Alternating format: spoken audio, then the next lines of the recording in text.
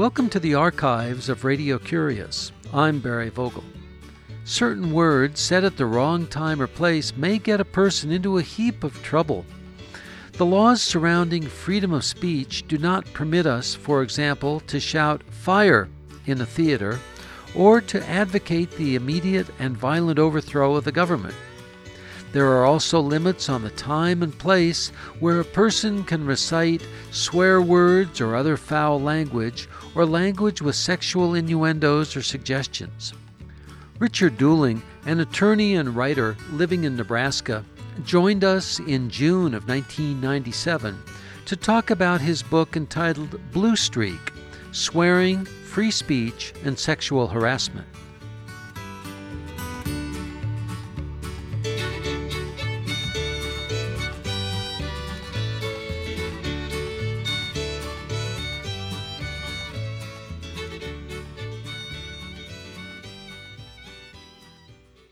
Rick, welcome to Radio Curious. Thanks for having me, Barry.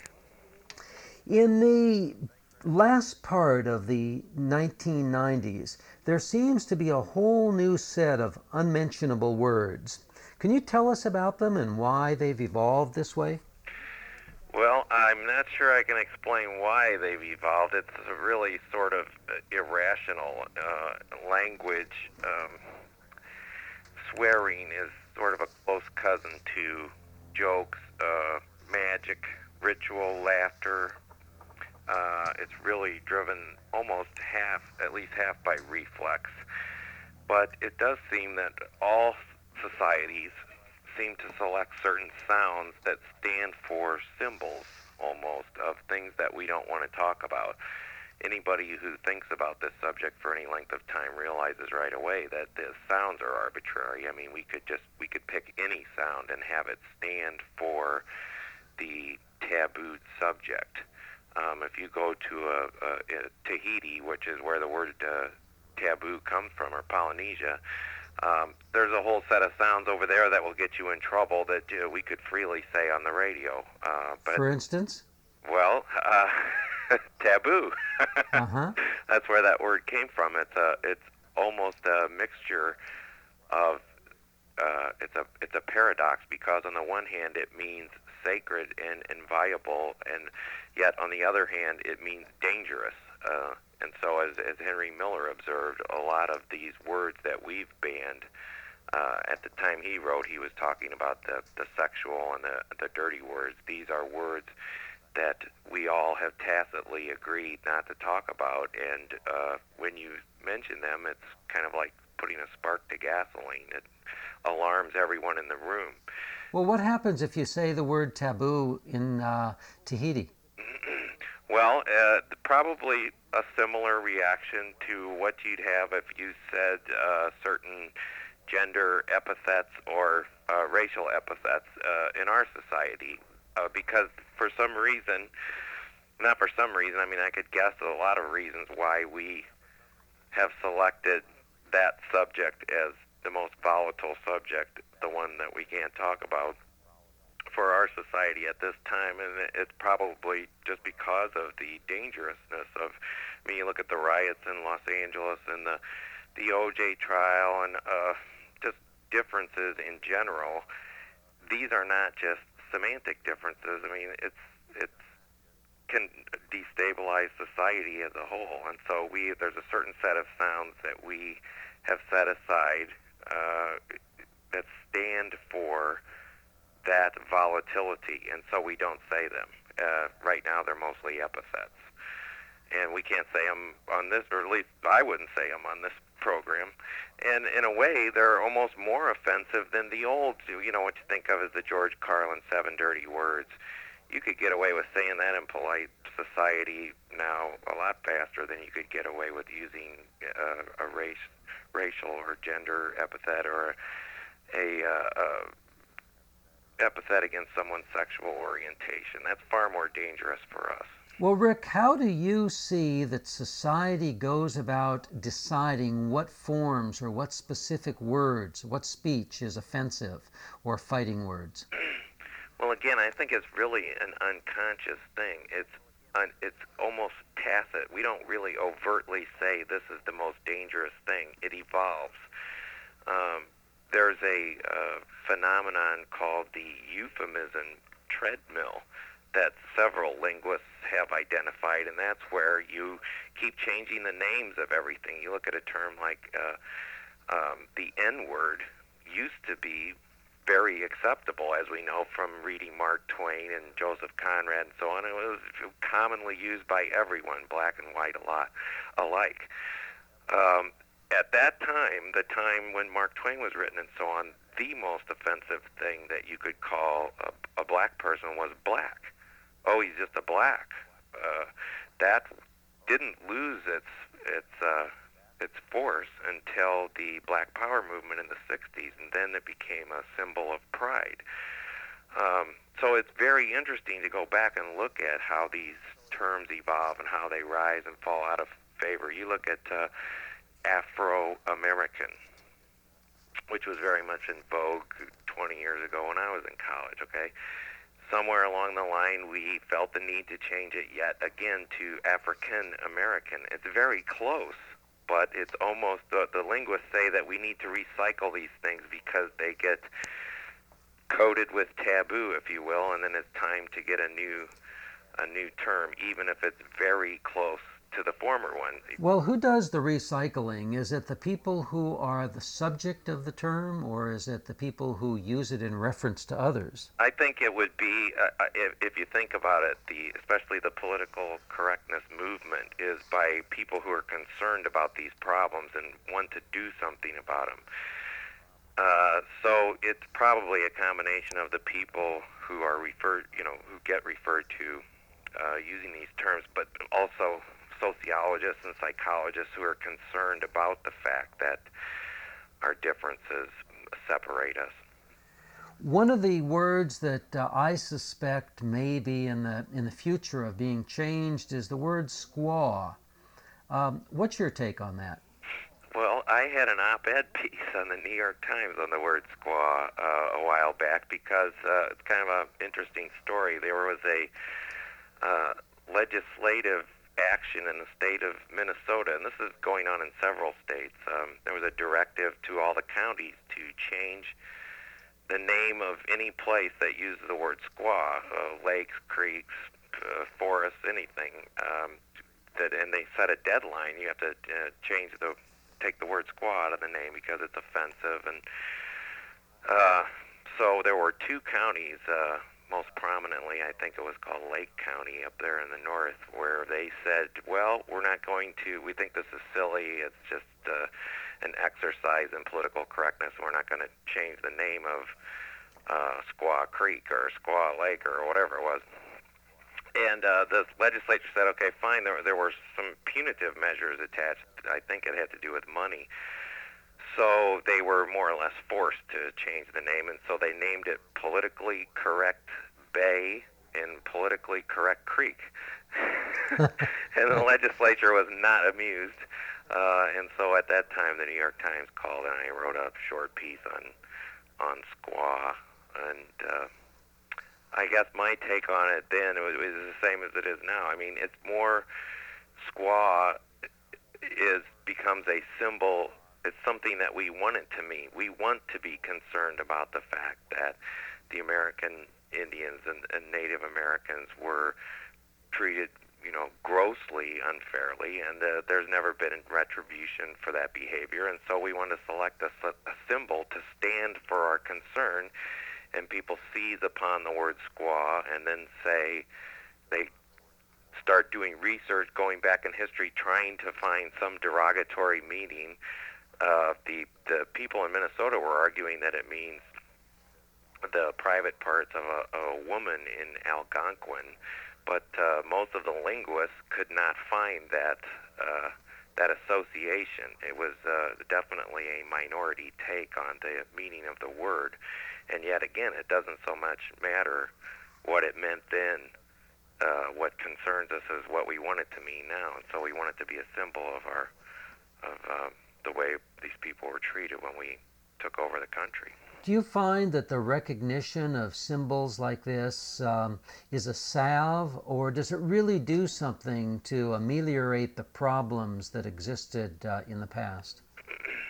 Well, I think I'm encouraged actually to see us more concerned about epithets than about, say, sex. You know, I think at one point in Blue Streak, I even say, finally, hatred is more dangerous than sex.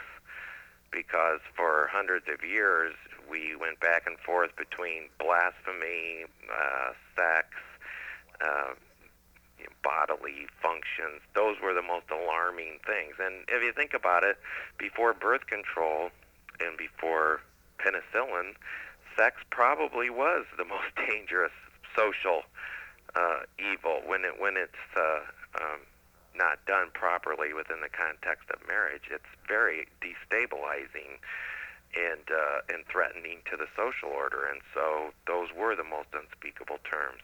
But now we have, all sorts of birth control at our disposal, and also venereal disease is less threatening, except for obviously the AIDS epidemic. But on the other hand, we have a whole new set of problems in that we still have not.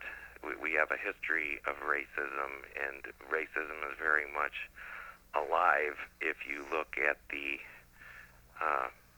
sorts of sounds that we've selected as the most alarming. I would conclude that this is still a very threatening thing to us as a society.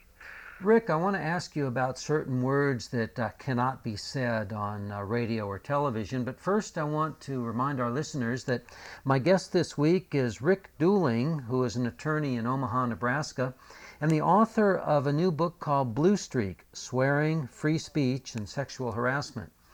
Rick, if we talk about the 7 so-called George Carlin words that the FCC prohibits, their recital on radio or television, they can be said from their Latin or Greek origins, but they can't be said from their English common vernacular.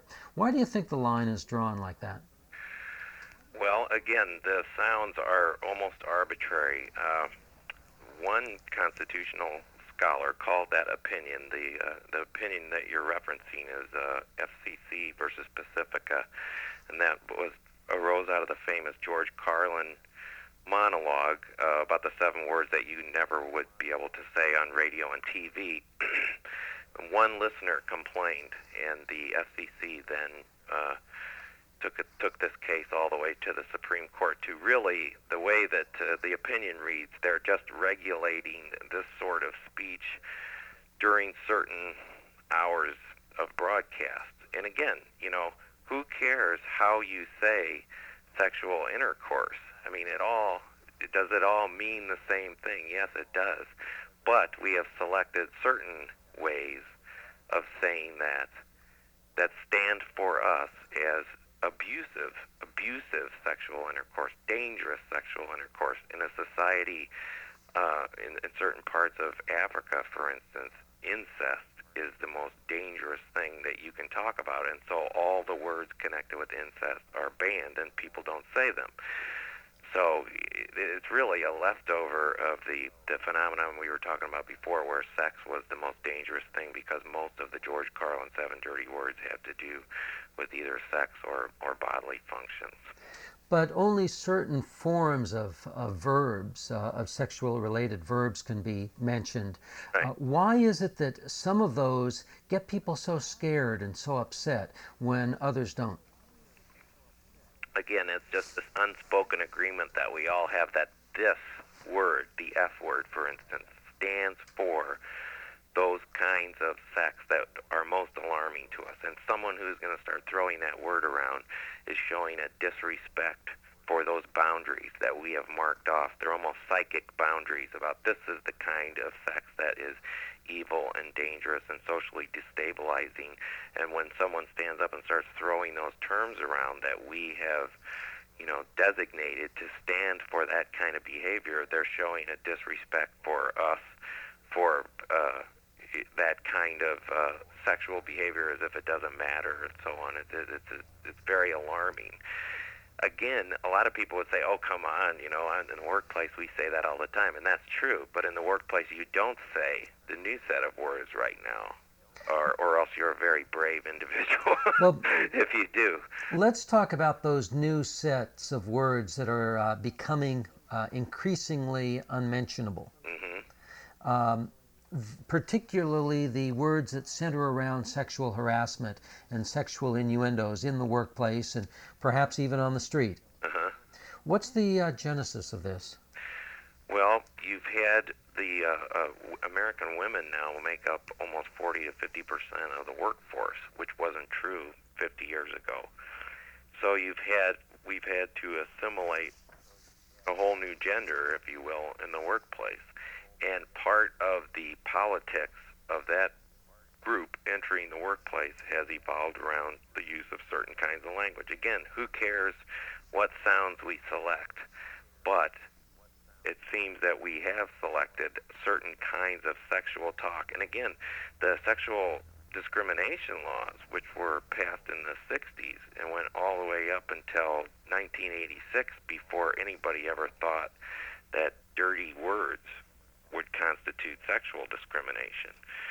Originally, sexual harassment was quid pro quo sexual harassment, where if you sleep with me, I will see that you get a raise, or I will see that you get a better grade. Only in 1993, I think, around the time of the Clarence Thomas hearings, did people really think, hey, you can sue somebody just for saying something in the workplace, which to First Amendment scholars is usually a very alarming phenomenon, because you have the government going around telling employers what they can and can't allow their employees to say in the workplace. Well, that brings us to the topic of lawyers, something that both you and I have a license to be. It's the lawyers who often crystallize this and put it into the books, just as they were proposing in Minnesota around the word squaw, as you were explaining. Mm-hmm. It creates a lot of fear and anger towards lawyers. Tell us what your thoughts are on this. Well, let's use the example of Title VII again. Here's a perfectly good statute that worked very well when it was interpreted primarily as forbidding differences in pay. Rick, let's explain what Title VII is. So Title VII forbids discrimination on the basis of race, sex, ancestry, religious behavior, and so on. It's the poster that you always see hanging in the workplace, and it's the grounds that someone would use to sue for sexual harassment or for racial discrimination. And for 20 years, it did its job very well, because it was interpreted primarily as a statute that required you to pay men and women the same, to hire someone without regard to their race or their sex, which, as an employment discrimination lawyer, is an easy thing to prove, really. If you have someone of equal qualifications that you turned away, and they happen to be a woman or an African American, and then you hire someone with the exact same qualifications the next day who is Caucasian, well, you have a lawsuit there, and you don't have to spend 2 weeks trying to figure out who said what to whom. He said, she said. It's very matter of fact. Similarly with the pay things. I mean, if someone's being paid differently, that's simple to prove. You put the person on the stand with their paycheck stubs and prove up your lawsuit. But when you get into this gray area of what is harassment, a joke can be harassment now. Certain stuff coming off the internet, if the person is reading it in the workplace. Paintings on the wall, Gauguin paintings, have been the basis of EEOC charges. A office party where everybody gets drunk and sings a song or something, again, basis of an EEOC charge. How far do you think this is going to go when you get artwork and music into litigation? Well, I think it will go until people realize how unworkable it is, especially now as of 1993, we now have punitive damages for this kind of thing. So you're going to have, and jury trials. So what Title VII, again, when it worked well, it was a judge-tried case. There was no jury. Juries take forever to select, as you know, and then you have to obey all these formalities that just aren't there in a judge-tried case. But now Title VII is a full-blown jury trial, so you're going to have a full-blown jury trial that lasts 4 or 5 days over one termination of one employee or over a series of dirty jokes at the water cooler or paintings hanging on the wall or tool company calendars or all this silly stuff that we're perfectly capable of managing ourselves by, or at least that's what we used to do. We didn't have the federal government telling us what the workplace should look like. People did it. And that's a very common misconception, as you probably know as a lawyer. People think that if I don't want the federal government in the workplace and I don't want Title VII to be interpreted as a statute that forbids certain kinds of speech, they automatically think, oh, well, he likes swearing. He wants people to be able to call people the N-word in the workplace. Never. If an employer wants to pass a workplace rule that says anyone who says shut up in the workplace will be instantly terminated, he or she has that perfect right. That's freedom of commerce. You don't have any free speech rights vis-a-vis a private citizen or a private employer. You can be thrown out of a restaurant for having your fork on the wrong side of the plate if that's what the owner wants to do. On a standard that's equally applied to all people. Sure, as long as you're not just throwing out, women or minorities or Jewish people or something, which would be, again, fairly easy to prove. Sure. But when you have the government passing laws that say that everybody has to keep their fork on the same side of the plate or no one can say shut up in the workplace, you run into constitutional problems immediately because we have the First Amendment, which has protected citizens not from each other, not from their employer, but from the federal government. So it's perfectly okay for us to have a party or for us to start a company and tell people how we want them to conduct themselves in the workplace. But we can't do that if we're, officials of the federal government. Yeah.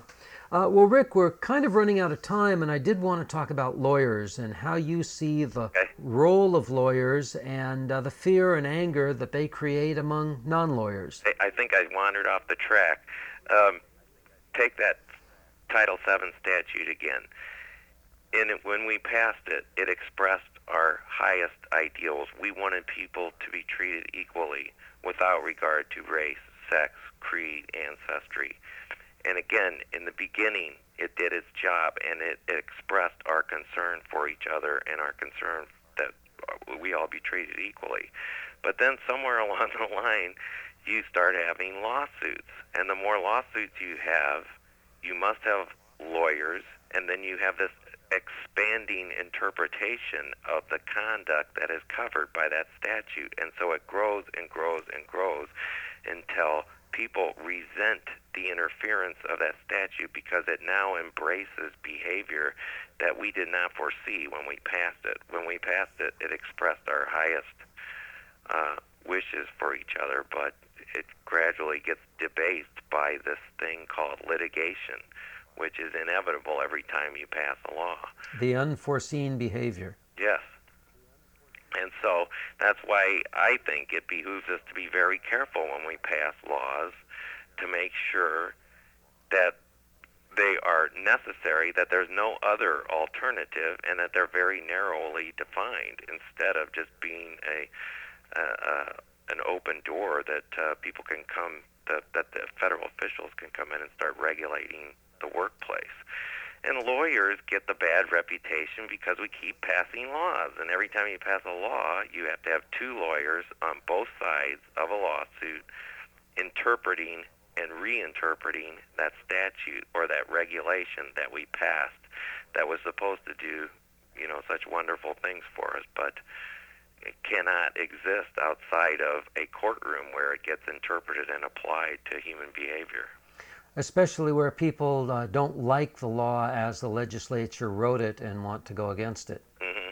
I mean, that's the genesis of what takes us to the courtroom. Yes. But oftentimes you can end up in the courtroom just because you have a poorly drafted law or one that isn't clear on its face. So you have to interpret it by applying it to a situation that, that the people who passed the law hadn't even thought of. And then we have the regulatory laws that I guess were the basis for the woman who received so much money when she spilled the cup of hot coffee on herself. Yes. But that's another story. Yes. Well, Rick Dooling, I appreciate you joining us at Radio Curious. And before we close, I'd like to ask you the question that I ask all of my guests at this time. And that is, could you please tell us a little bit about an interesting book that you've read lately? Oh, let's see. I'm reading a lot of neuroscience at the moment.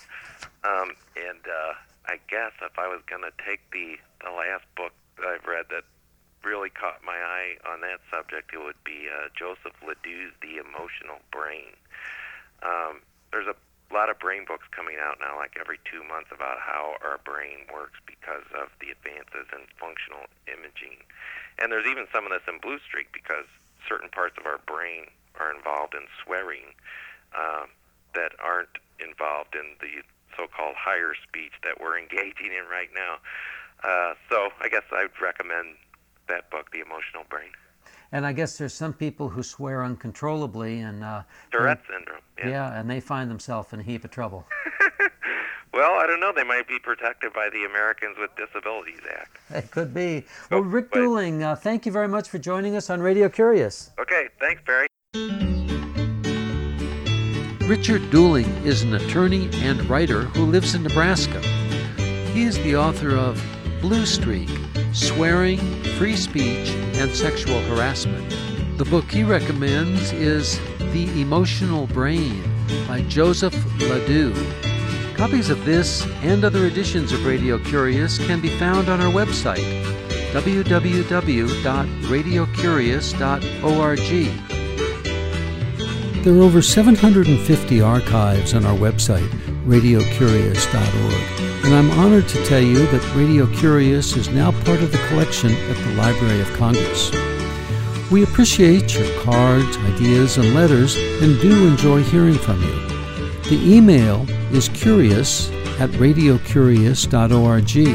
The postal address is 700 West Smith Street, Ukiah, California, 95482. The phone is 707-621-5075. Ignacio Ayala is the assistant producer. I'm host and producer Barry Vogel. Thank you for listening.